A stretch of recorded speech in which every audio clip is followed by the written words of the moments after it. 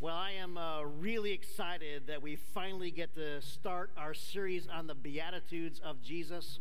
We've been praying about this and planning for this for quite some time. I want to welcome those of you joining us just at this moment from our sanctuary. Welcome and good morning to you. The Beatitudes are 8 countercultural statements of Jesus describing life in this upside-down kingdom of God. And as we study these statements, it's going to require some difficult self-examination. We're going to wrestle with some preconceived notions. We're going to do our best to understand and live in this new reality that Jesus described. I've suggested that you might want to commit these 8 statements to memory as a way of internalizing them. This is very doable. And each week we're going to read all the Beatitudes as a way of kind of helping each other through this. And our team developed kind of a fun idea to help us. Every week for the next 8 weeks, we're going to release a new home screen or wallpaper for your phone. And you can visit ward.church/newsfeed and save the image and then set it up to be your wallpaper, as I have done here this morning. Now I confess I had to ask a 14-year-old to remind me how to do that, because I don't change mine very often the way some of you do. And if you're a person who avoids technology, you can just download that image, print it out, and put a printout around your house. We should all do this. Put it on your refrigerator and on your mirror, so we're just surrounded, and we're going to soak in one beatitude every week, and you're going to see that image drawn by a volunteer here at Ward Church, and we're just going to see, "Blessed are the poor in spirit, for theirs is the kingdom of heaven." And we're going to soak and meditate in that beatitude for a whole week. And the next week we'll get the new one, and on and on. I do want us this morning to read aloud in unison all of the Beatitudes to kind of set the frame for our series. And we're going to read this from Matthew's Gospel, chapter 5, beginning with verse 1, and we will read all the way through verse 12. And I'd ask you, if you don't mind, please to stand to your feet here in Knox Hall there in the sanctuary as well. Please stand for the reading of God's Word as we read aloud together these famous words from Matthew's Gospel. And we begin, "Now when Jesus saw the crowds, he went up on a mountainside and sat down. His disciples came to him, and he began to teach them. He said, 'Blessed are the poor in spirit, for theirs is the kingdom of heaven. Blessed are those who mourn, for they will be comforted. Blessed are the meek, for they will inherit the earth. Blessed are those who hunger and thirst for righteousness, for they will be filled. Blessed are the merciful, for they will be shown mercy. Blessed are the pure in heart, for they will see God. Blessed are the peacemakers, for they will be called children of God. Blessed are those who are persecuted because of righteousness, for theirs is the kingdom of heaven. Blessed are you when people insult you, persecute you, and falsely say all kind of evil against you because of me. Rejoice and be glad, because great is your reward in heaven. For in the same way they persecuted the prophets who were before you." Friends, this is the word of our Lord. You may be seated. Thank you. Well, a few months ago, I was privileged to attend the annual talent show for Capernaum. Capernaum is the Young Life program for teens with developmental disabilities, and it was a fantastic show. There were student singers and dancers and even comedians, and those of us in the audience, we laughed and cried and cheered.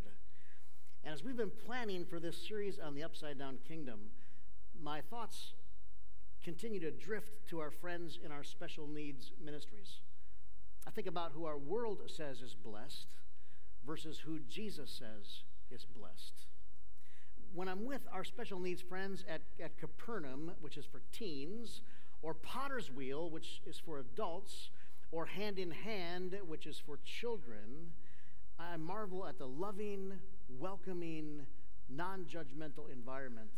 And I wonder if they're not just miles ahead of us in understanding and living in this kingdom that Jesus described. Our speaker this morning is Kelsey Jenny. Kelsey is the local director of Young Life Capernaum. And in addition to working with Capernaum, she travels all around the country speaking at Young Life camps and banquets. You may know that Young Life is a Christian ministry to middle school, high school, and college-age kids in all 50 states and in 90 different countries around the world. Kelsey is a Northville native and a graduate of Northville High School. She is a regular Knox Hall attendee and a Ward Church volunteer. Would you please welcome our own Kelsey Jenny? Kelsey, come on up.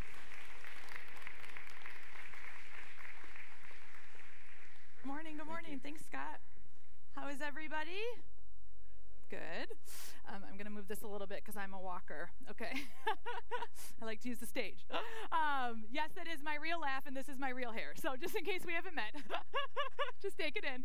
I know it's a lot for you, but I'm myself, so, you'll get used to it.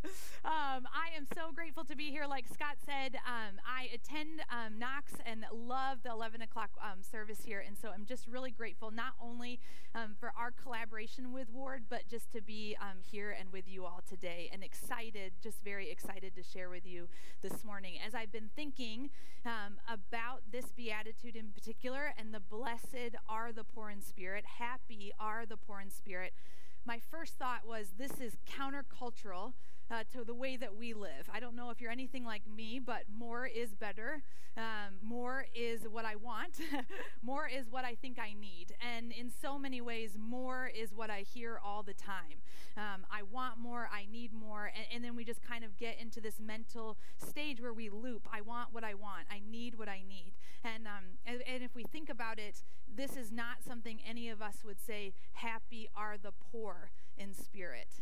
I think the American way to say it would be happy is the more in spirit. And yet Jesus says something so radical and different. Blessed, happy are the poor in spirit, for theirs is the kingdom of heaven. I think in some ways we are very similar to one of my dogs, and I will explain that. I have 3 golden doodles, so can you imagine me walking down the street with this hair and 3 massive dogs? I know my neighbors talk about me, actually refer to me as Little Orphan Annie, so I have a house. But I have 3 golden doodles. I can tell a lot about them, but Milo, the middle one, so imagine like a fluffy 85-pound dog, okay? And my older dog, Mason, was like the perfect puppy, okay? So had him, he was like just, one of those dogs that like did everything right. You're like, I don't understand why people say puppies are difficult. This is amazing. And a year later, I decided to get Milo, and Milo was a puppy and would chew things and do bad stuff. And I was like, man, you should really be more like your brother. And so Milo, for some reason, loved anything that was white. So the dryer sheets he loves to eat snow, especially as a puppy, he was obsessed with socks.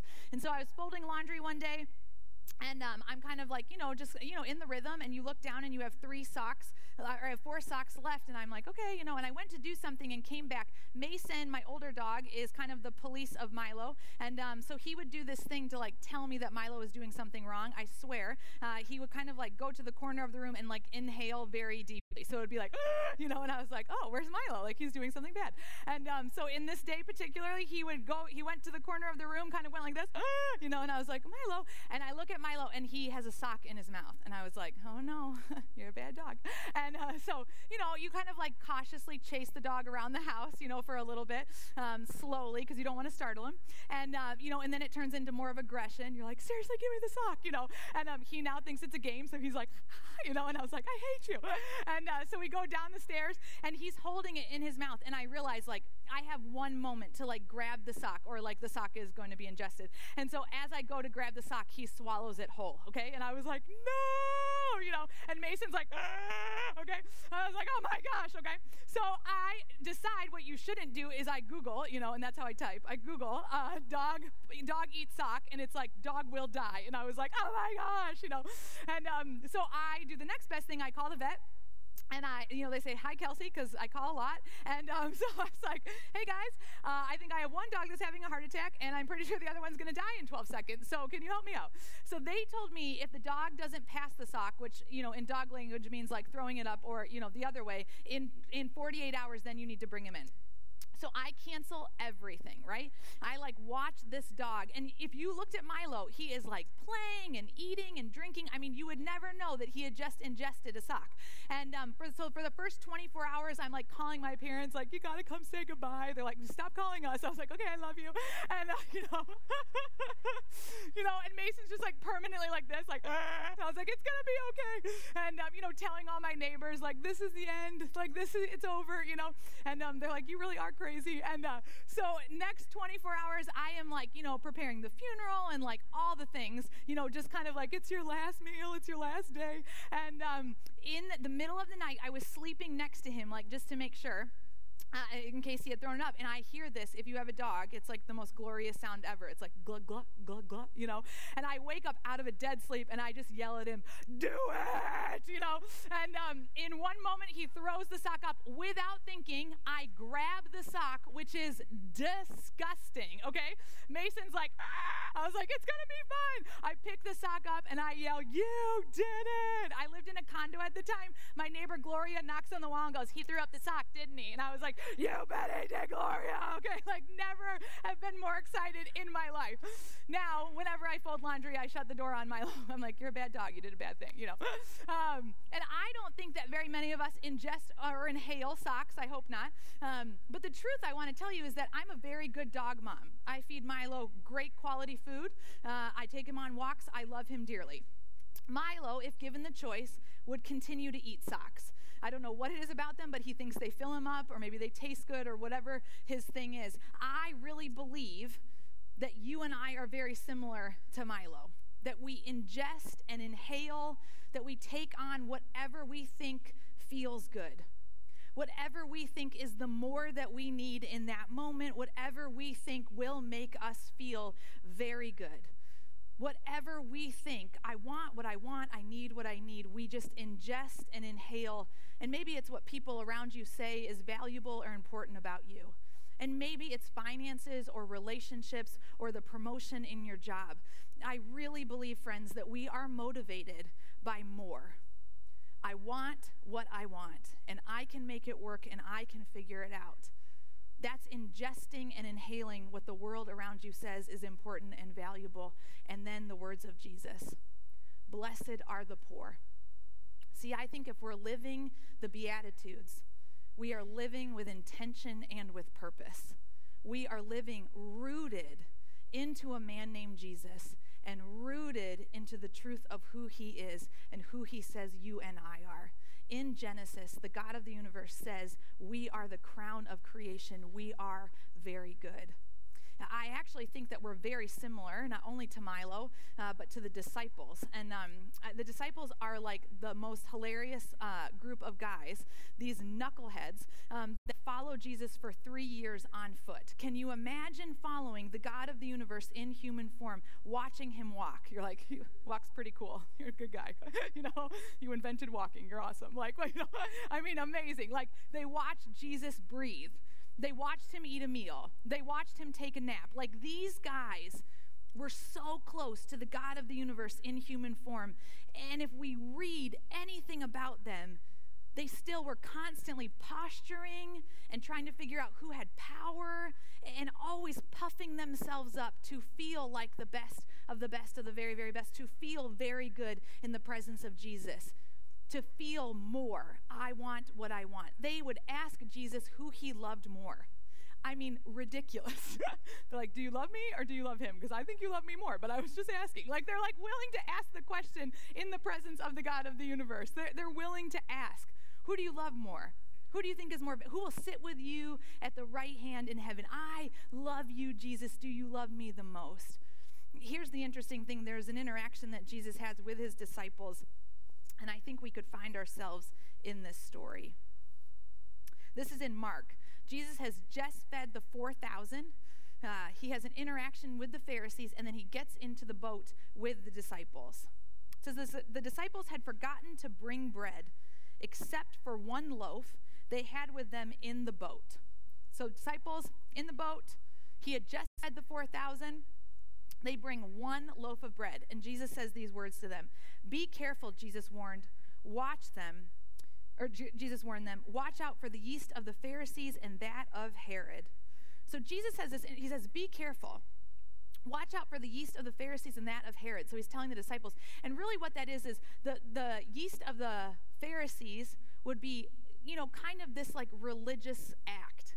Puffing yourself up, wanting to hold the power, wanting to be the most important person in the room, holding religious rules over love.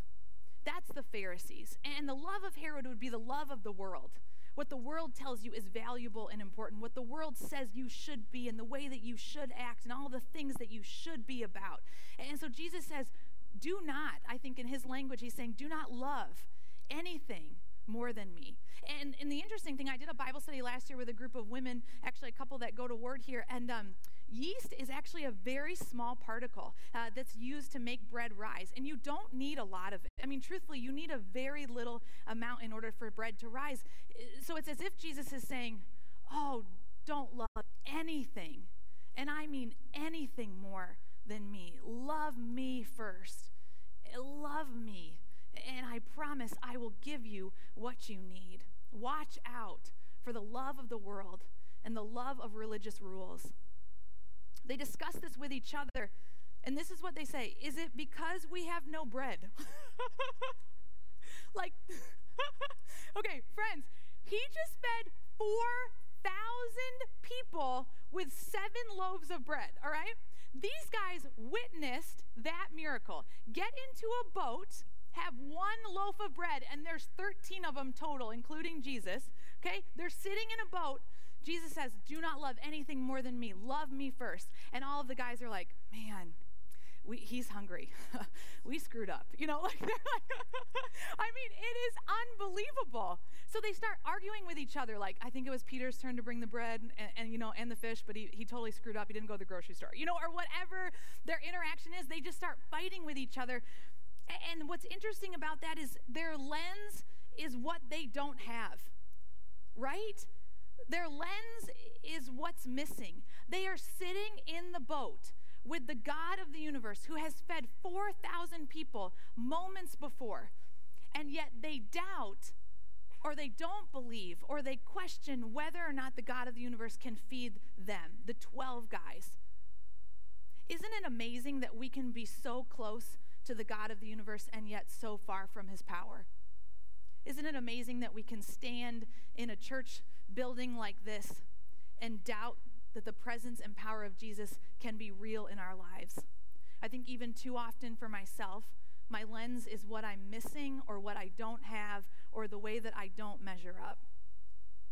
My lens is in the brokenness in my own world or the situations and chaos that swirl around me and the things that I can't control. My lens is not that the God of the universe is with me and for me and not against me. My lens is so often not that God can do what he says he can do, that God is who he says he is. And I think my lens is very similar to the disciples. I start with what I don't have or where I lack. Aware of their discussion, Jesus asks them these 8 beautiful questions. And I don't think that Jesus is angry or upset. Friends, I believe that he says these with such compassion, not only for these 12 men, but for you and for me. These are the questions. Why are you talking about having no bread? Oh, do you still not see or understand? Are your hearts hardened? Do you have eyes but fail to see and ears but fail to hear? And don't you remember? When I broke the 5 loaves for the 5,000, how many basketfuls of pieces did you pick up? 12, they replied. And when I broke the 7 loaves for the 4,000, how many basketfuls of pieces did you pick up? They answered, 7. He said to them, do you still not understand? Now that's some crazy Holy Spirit math. I mean, listen to that again. He says, When I broke the 5 loaves for the 5,000, how many basketfuls of pieces did you pick up? 12, they said. And when I broke the 7 loaves for the 4,000, how many basketfuls of pieces did you pick up? They answered 7. The amazing thing is that the lens is different if we choose to believe that God is who he says he is and he can do what he says he can do. See, it's 5 basketfuls for 5,000 and the remainder is 12. It's 7 basketfuls for 4,000 and the remainder is 7. Friends, when our God starts with less, he is actually able to do more. When our God starts with less, he is actually able to do more.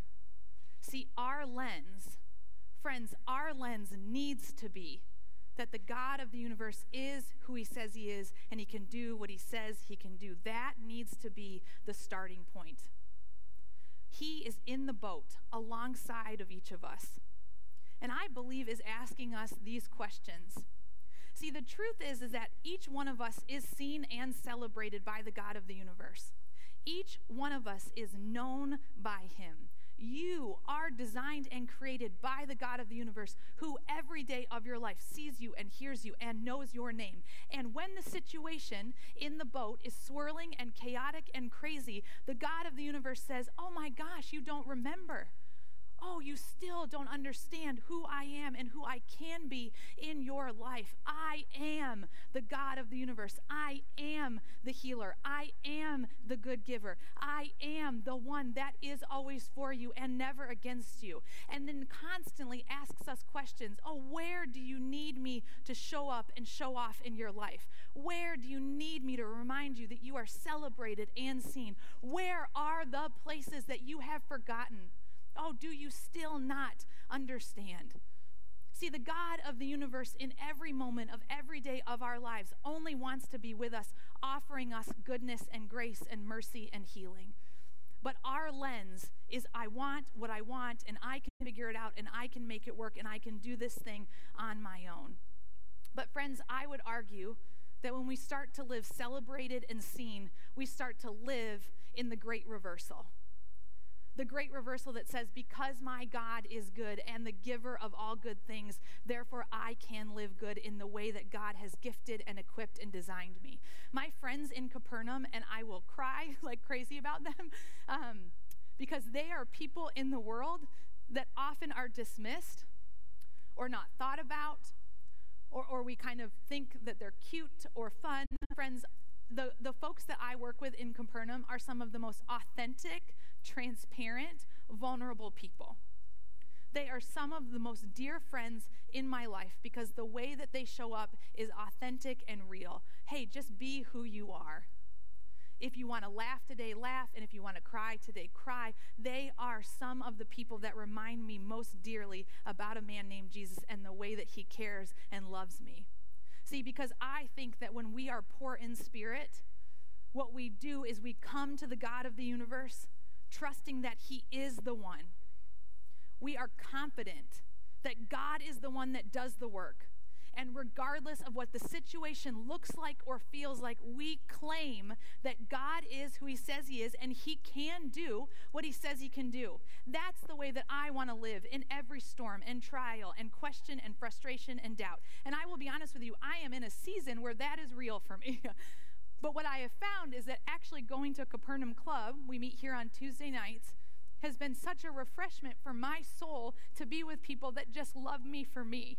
And I have started to fall in love with who God says I am. And not because I've mustered it up or I've figured it out or because I am perfect. That is far from true. But because I sit in the boat with a group of people that ask me hard questions. Where do you not understand? Where do you doubt? Where does it feel like God is missing? Where are you looking for the miracle in your life? Friends, who is in the boat with you? What are they pointing you towards? Are you showing up with the face of Jesus, claiming that he is who he says he is and he can do what he says he can do? Or are you trying to muster it up and make it work and figure it out on your own? You are celebrated and you are seen. You are known by the God of the universe. And I think what happens when we really believe that, when we come to Jesus, when we're confident of who he says he is, when we claim that he will do what he says he can do, we live freely.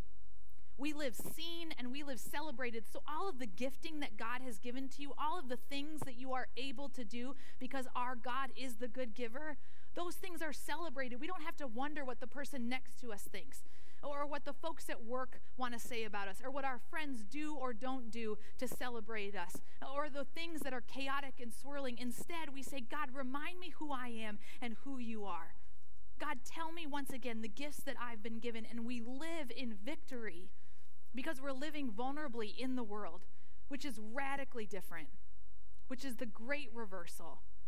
We are living with intention. Instead of inhaling and ingesting everything around us, we are living founded and rooted and firmly planted in the love of Jesus that can and will change your life and your story. In a second, I would love to bring up my friend Adam. Adam is one of our very first Capernaum friends, is an incredible, incredible friend that we have at Capernaum. Adam has been given a gift. Not only does he worship the Lord in song and in prayer, but Adam worships the Lord by joy. He loves musicals. He is very funny. I have learned so much from my friend Adam about what it looks like to use gifts for the glory of the Lord, to the great I am. Adam, would you come up? Can we welcome Adam?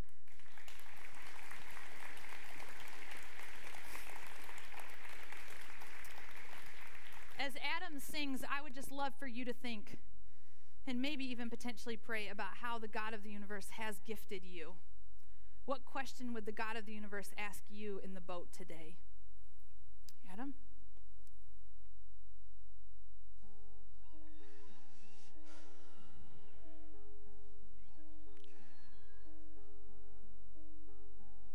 Oh my God, where I will be with you, my hero,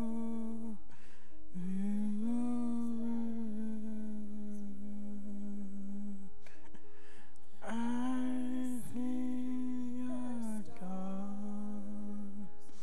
I feel your glory. The power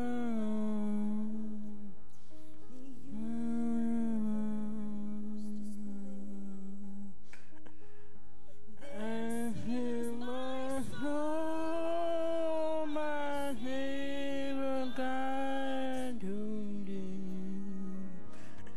How great how great thou art. I feel my soul, my favorite God from thee. How great thou art, how great thou art.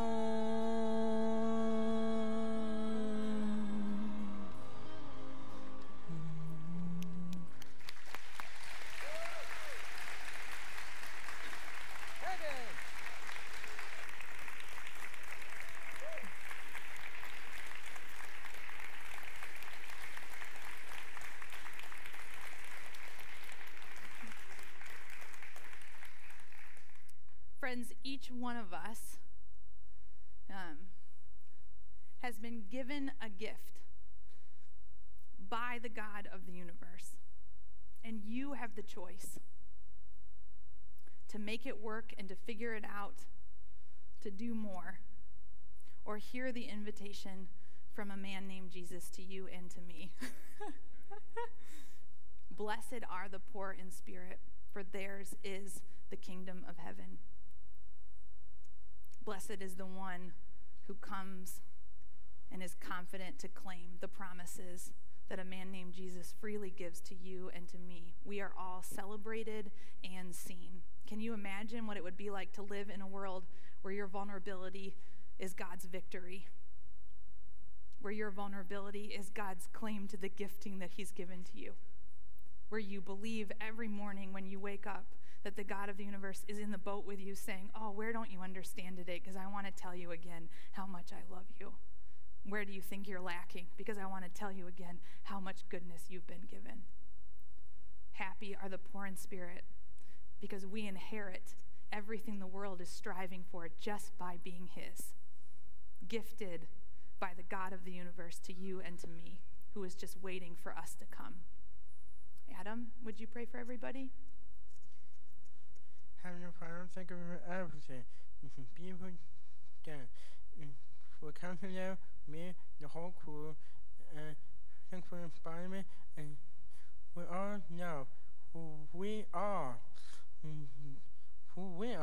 But that Jesus is our children of God. And blessing the Lord and give.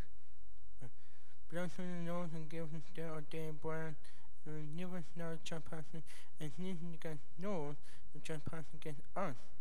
And lead us not to temptation, but deliver us from evil. For in the kingdom, the power, and the glory, forever and ever. Amen.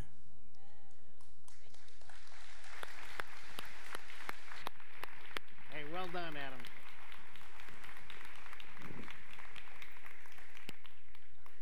Oh, I've heard Adam sing before, and I knew this would be a great moment for our church. He really believes what he sings and prays, and you inspire me.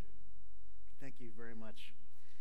I want to invite our musicians out here in Knox Hall and there in the sanctuary. And before we sing, I'd like you to bow in prayer and just pray for the person on your right. Okay, and it might be someone you know, might be someone you don't know. You might have to look down your row a little bit there to do that. But here's what I want you to pray. Just bow your head right now and pray that the person on your right would know the blessing and the kindness of God. Pray that the person on your right would have the courage to live in a countercultural kingdom of God, to stand up and go against the flow of what our world says about who matters, about who gains and who wins. Pray the person on your right would approach this week ahead with greater awareness of the kingdom, with greater awareness of the will of Jesus in his or her life, that we would live with boldness and authenticity, that we would model a greater poverty of spirit that would lead us to health and wholeness. Pray God's blessing in Jesus' name.